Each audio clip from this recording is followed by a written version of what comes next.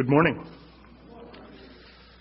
Thank you for the invitation to share a message from God's Word with you this morning.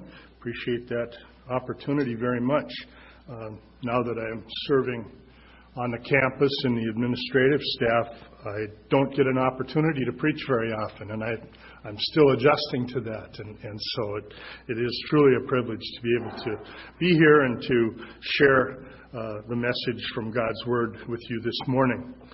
I'm going to be preaching on Luke 1, the gospel text. I'm going to focus on just a portion of that passage. I'm going to read for you right now verses 68 through 75 of Luke chapter 1, where Zechariah says, "Praise be to the Lord, the God of Israel, because he has come and has redeemed his people. He has raised up a horn of salvation for us in the house of his servant David, as he said through his holy prophets of long ago. Salvation from our enemies and from the hand of all who hate us, to show mercy to our fathers and to remember his holy covenant, the oath he swore to our father Abraham, to rescue us from the hand of our enemies and to enable us to serve him without fear in holiness and righteousness before him all our days." Let's pray. Father, add your blessing to the proclamation of your word by your Holy Spirit. Open it to us and accomplish your desire in each of our hearts. We pray in Jesus' name. Amen. The text before us this morning has historically been referred to as the Benedictus. And that comes from the practice of the early church of entitling a text of Scripture by the first word in that passage. And in the Latin Bible, the very first word in verse 68 is Benedictus, which means blessed or blessed or praise be. And that's very appropriate, isn't it? As we think of the blessing that God provided mankind in the Savior that he provided at Christmas. Now, I've entitled my message this morning, A Song of Salvation. And that, too, is an appropriate title, for this text is really a hymn. I don't think he sang it when he made this declaration, but Zechariah certainly had a song in his heart. It's akin to a hymn being an outpouring of praise to God, a hymn extolling the virtues of God or the great acts of God. And that certainly is what Zechariah is doing here in this text. In fact, in a sense, I suppose we could call it the Song of Salvation, because it tells us, again, the story of salvation. And it bids us to sing along in our own hearts with joy and rejoicing.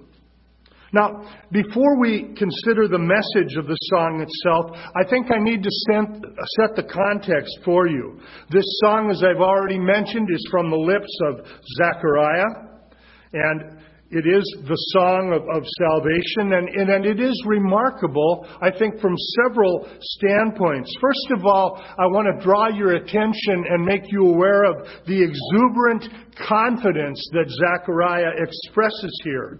This praise that he gives to God for the salvation he has provided mankind is expressed in an unusual way. Zechariah is looking forward. He is prophesying. He is foretelling a great event that is yet to occur. And yet, when he does it, he uses past tense verbs to describe the action. Now, that's unusual, isn't it? Theologians call that the prophetic perfect.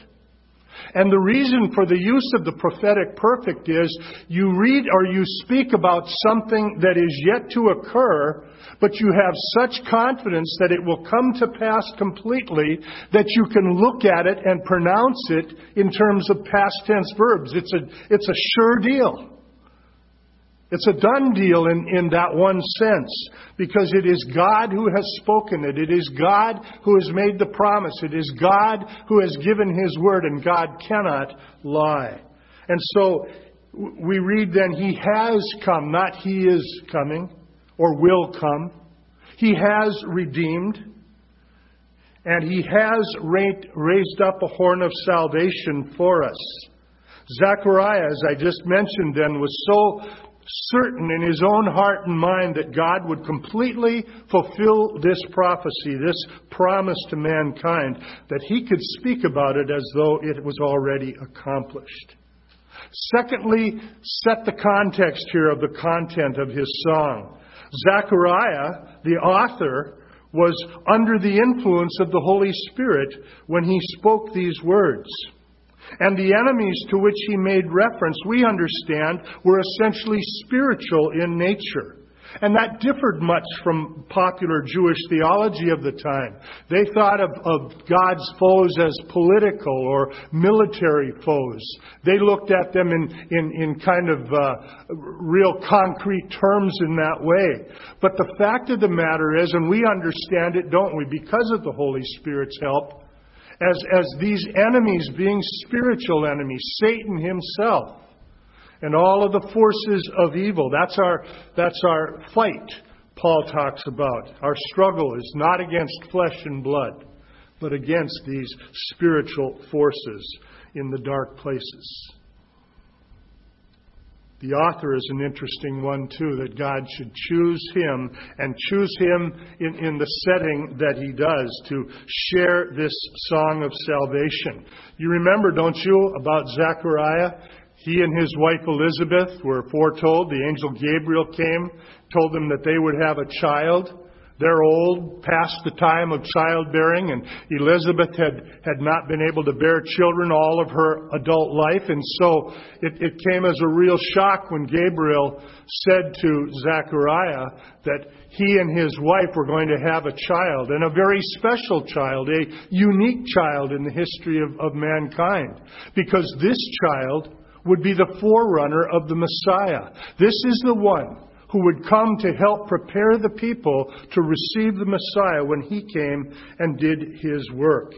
And Zechariah didn't believe it. How could this be? I'm an old man. My wife's an old woman. How can this be?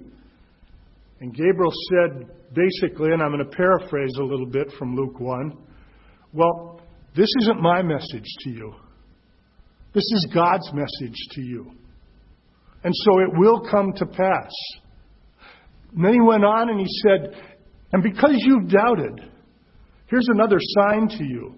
You're not going to speak audibly until after the baby is born. And so for over 9 months, Zechariah hasn't spoken a single word out loud. I think after writing his name is John to tell the crowd of people what the baby boy's name would be, I think his tongue was loosed and that almost immediately, maybe even the very first words out of his mouth were these words that we're looking at this morning. This song of praise, this hymn, if you will, of exuberant joy to God for who he is and for what he has accomplished and what he will yet accomplish, and that his own son could have a part in making the world ready for it. Well, these are his first words then, or close to it anyhow. Now, picture this. I'm not a big talker. My wife is she's just a talkative person. I can't imagine her being silent for 9 minutes. And I'm not trying to put her down. She'll be here for the second service. I'll say the same thing then. So you don't have to tattle on her if you know who she is. Or tattle on me, I should say. But can you imagine, even if you're not much of a talker, 9 months of the inability to speak a word out loud? Can you imagine what that would have been like? Can you imagine the thoughts that ran through his head as his wife actually did become pregnant, as God continued to unfold and continued to work and to fulfill the prophecies with specific reference to John the Baptist? Can you imagine how much he wanted to speak? And now he gets the chance. And I think it just pours out of him, just gushes out of him. In fact, Verses 68 through 75, the verses I just read, in the original language, they are but one long, complex sentence. And then verses 76 through 80 are another long, complex, single sentence.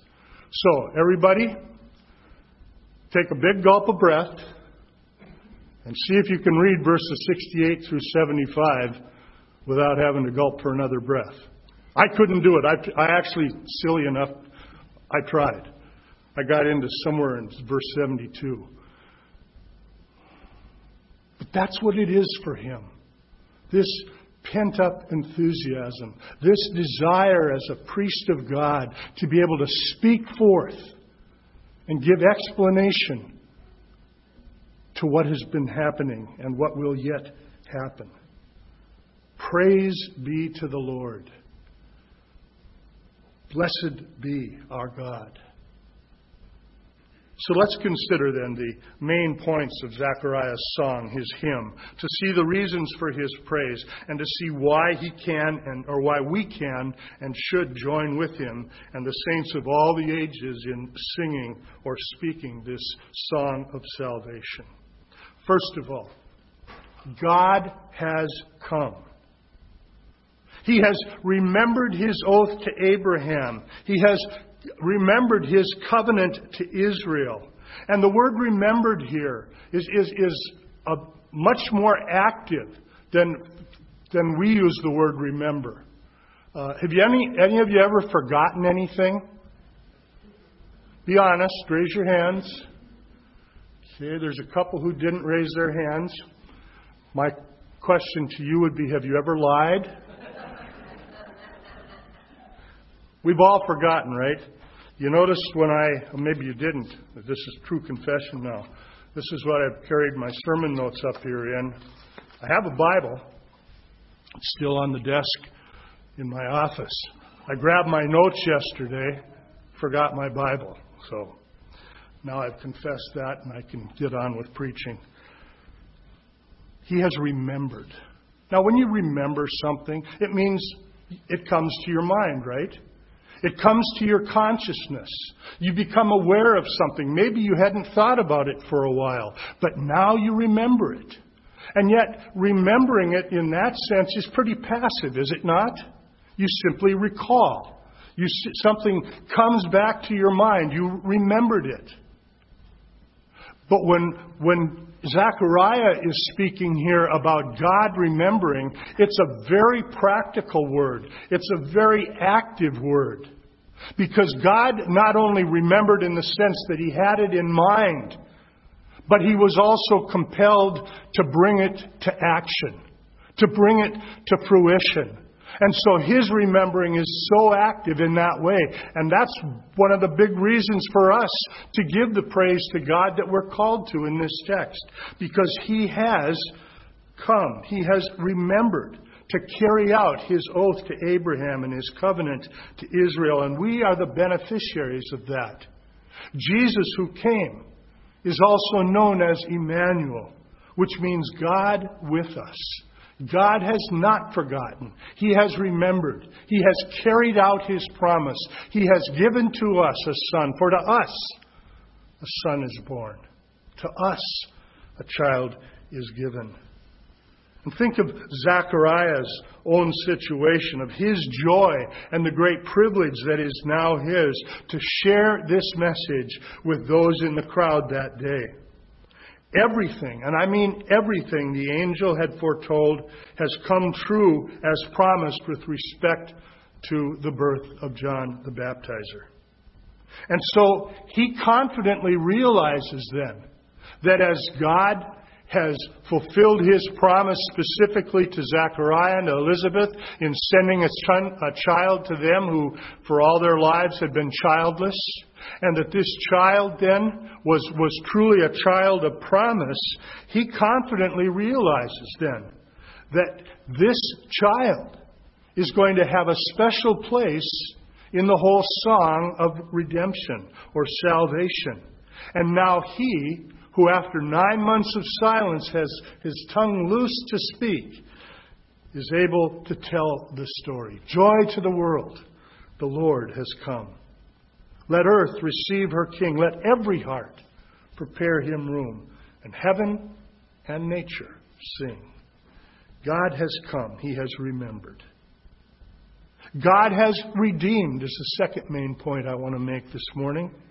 Now, the word redeem is from the Greek, or the Greek word lutrosis. And that's a word that's much stronger than our English versions translate. I don't remember now how many versions I checked, but they all said redeem. Now, to redeem is to buy back. Now, there are a few of you here that are as old as me, or maybe even a little bit older. Do you remember S&H green stamps? Or was it gold bond stamps? Or gold bond. I remember maybe once a year, we would drive 45 miles from Tioga, North Dakota to Williston, North Dakota, and we'd go to the Redemption Center. And for a couple nights before that, my mom would have my sister Lene and I licking all of those stamps and putting them in the books. And then we'd look through the catalogs that used to be mailed. Remember that? Now, I'll tell you something. The process of redeeming was a very positive experience. I mean, we might come home with a new living room lamp. Just thrilled me. Well, it was, you went there to have your hopes dashed, because I always hoped maybe we'd get an inflatable boat or something like that, but it was usually furniture. This word is much stronger than that. The Greek word lutrosis is more akin to our English word ransom. Now, when I think of ransom, I don't think of that as such a nearly positive or joyous experience. I mean, that's a price that you pay. That's a sacrifice that you make to get back something or someone that was yours in the first place. And that's what God did when He sent His Son Jesus into this world. He paid the ransom for you and for me.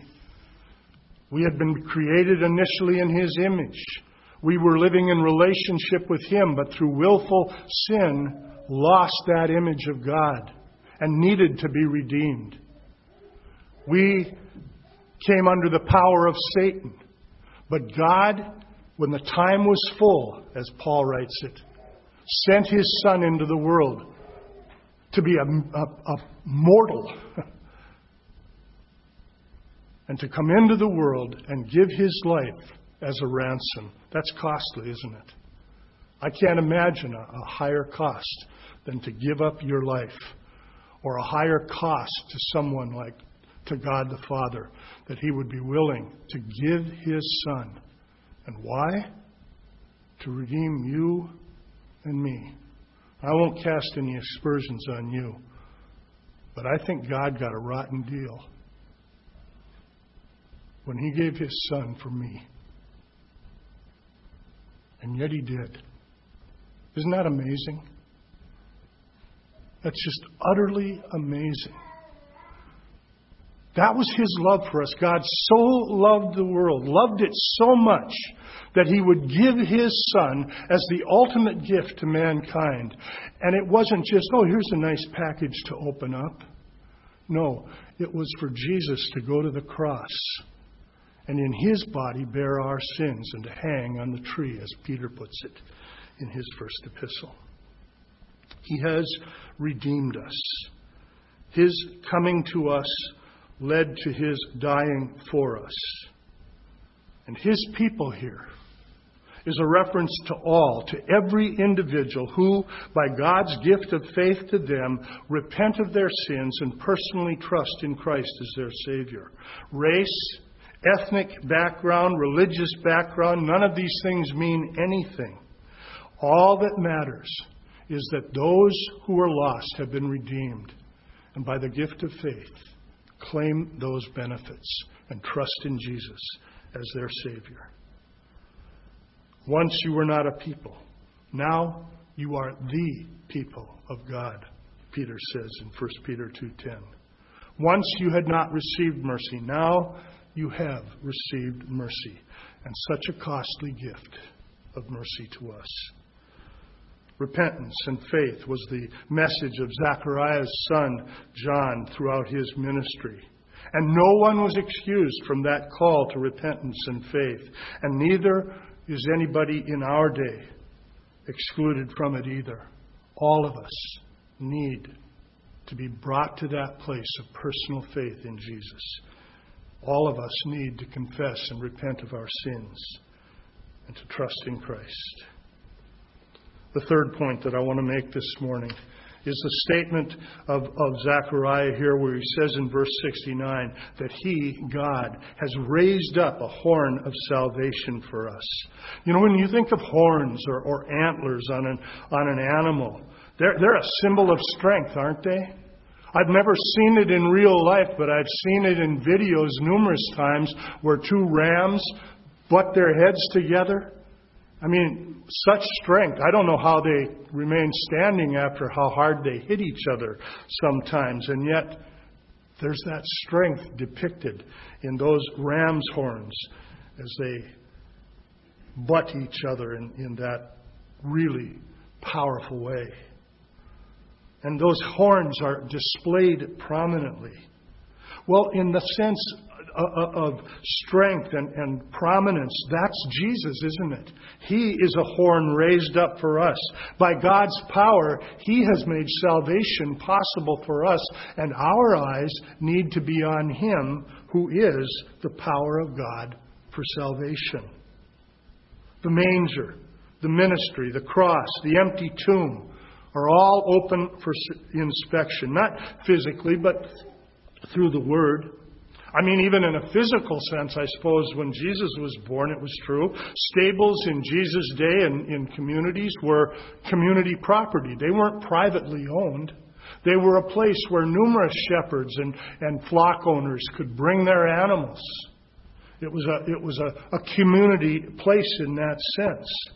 And that meant then that Mary and Joseph, who had to have their baby in that stable, had no legal right to prevent anyone from entering the stable. No legal expectation of privacy, as we hear so much about in our day. God invited those lowly shepherds to be the first ones to hear the message of the birth of the Christ. And God privileged them to be able to come and to worship this child in the manger. They found Him just as promised. There He was, wrapped in swaddling clothes, lying in a manger. And we're told that they worshipped Him as their Savior. And they quickly went and spread the story to others. And yet, that little baby, helpless as he was, is truly the horn of salvation, isn't He? He is the power of God for your salvation and mine. Second thing I think of is when I think of a horn is that it's a symbol of beauty. It's the glory of the animal, if you will. Twice in my life, I've had the opportunity while deer hunting to get a shot or two at a true trophy buck. Just, a huge rack. Got buck fever both times. I don't know if the animals are still living, but I know all I did was scare them a little bit. I can remember driving out a couple weeks beforehand, and I'd take the family along, and we'd go out to some of my favorite hunting areas, and we'd drive around on little cow trails, basically, and every once in a while we'd see a buck, and the kids would just get excited about that. And if it was more of a trophy type buck, they'd even get more excited. And then as we would drive on, my wife would say, "And now you're going to go out and shoot that, aren't you?" Well, yep, I was going to try. Well, that's the way it is, though, that these horns are a symbol of beauty. They are the glory of the animal. And Jesus is the rose of Sharon, the rose of Bethlehem. He is a beauty to behold. Even though Isaiah said He'd have no form or comeliness that we should desire Him, He is the one that I want to behold. He is the one on whom the eyes of faith will always focus. And He is truly the thing of beauty in our lives.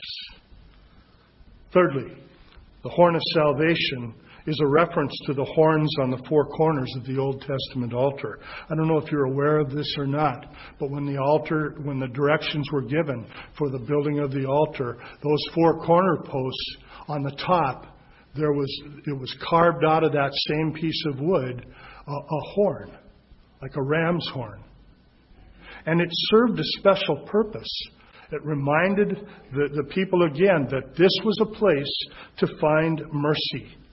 That this altar was a place where mercy would prevail, not just sacrifice. That sacrifice had a very personal and powerful effect. On at least two occasions in the Old Testament, we're told of two men who came to the altar. Adonijah had tried to set himself up as king in Solomon's place. And when he realized his mistake and he realized the danger to himself, we're told that he fled to the temple and he clung to the horn of salvation on one of the corner posts there. And he was spared. He was forgiven. He found mercy and was able to continue living. To him, to go and to cling to that horn was to admit his own personal guilt. But he also expressed his faith that as he clung to that horn, mercy would be his. And that's what we see as we come to Jesus, the horn of salvation. That it is in Him that we come to cling. And by faith, receive that mercy and the salvation that He earned for us. We come admitting our guilt and our need. We come trusting that salvation is available through Jesus and Him alone. And that enables us to leave forgiven, renewed, and in relationship with God. Note these themes of mercy, rescue, and enablement in Zechariah's song. In verse 72, it says that he did this to show mercy to our fathers and to remember His holy covenant. In verse 74, it says that he did this to rescue us from the hand of our enemies and then to enable us to serve Him without fear in holiness and righteousness before Him all our days.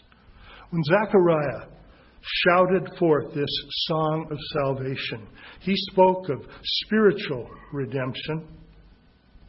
When he spoke forth, he spoke of spiritual rescue. And so, if you are a believer today, then you can sing this same song with the same conviction, the same joy, and the same hopefulness as Zechariah did. And you and I can join in with the saints of all the ages. And so my question to you this morning is, can you sing it? Can you sing this song of salvation? Is what is represented in here and now as fulfilled prophecy, is it the most important truth in your life? What was your excitement for this Christmas season? Was it some certain gift under the Christmas tree? Or was it as it should be, to be renewed again in the gift of gifts, the Christ child, the Savior born to you? Here we are on the last day of the year, on the threshold of a new year. My question to you is, what is your source of hope for the new year? Is it the strong stock market? I believe it was strong back in 2007 too, before my retirement account took about a 45% hit. We can't trust in men. We can't trust in human agencies. Our hope is in Him alone. And He who came once and gave His life will come again for us to take us to be with Him for all eternity. That, friends, is our hope. And so I pray that for you today, it is true that your excitement for Christmas was because of Jesus, and that your hope for the new year is wrapped up in Jesus and Jesus alone. Because if that's true, then this song you can sing. And it's meant to be sung from the heart, not by heart, but from the heart. And it's my prayer that you can and do sing it now, and that you will continue to sing it for all eternity. Glory be to the Father, and to the Son, and the Holy Spirit, as it was and always will be, world without end. Amen.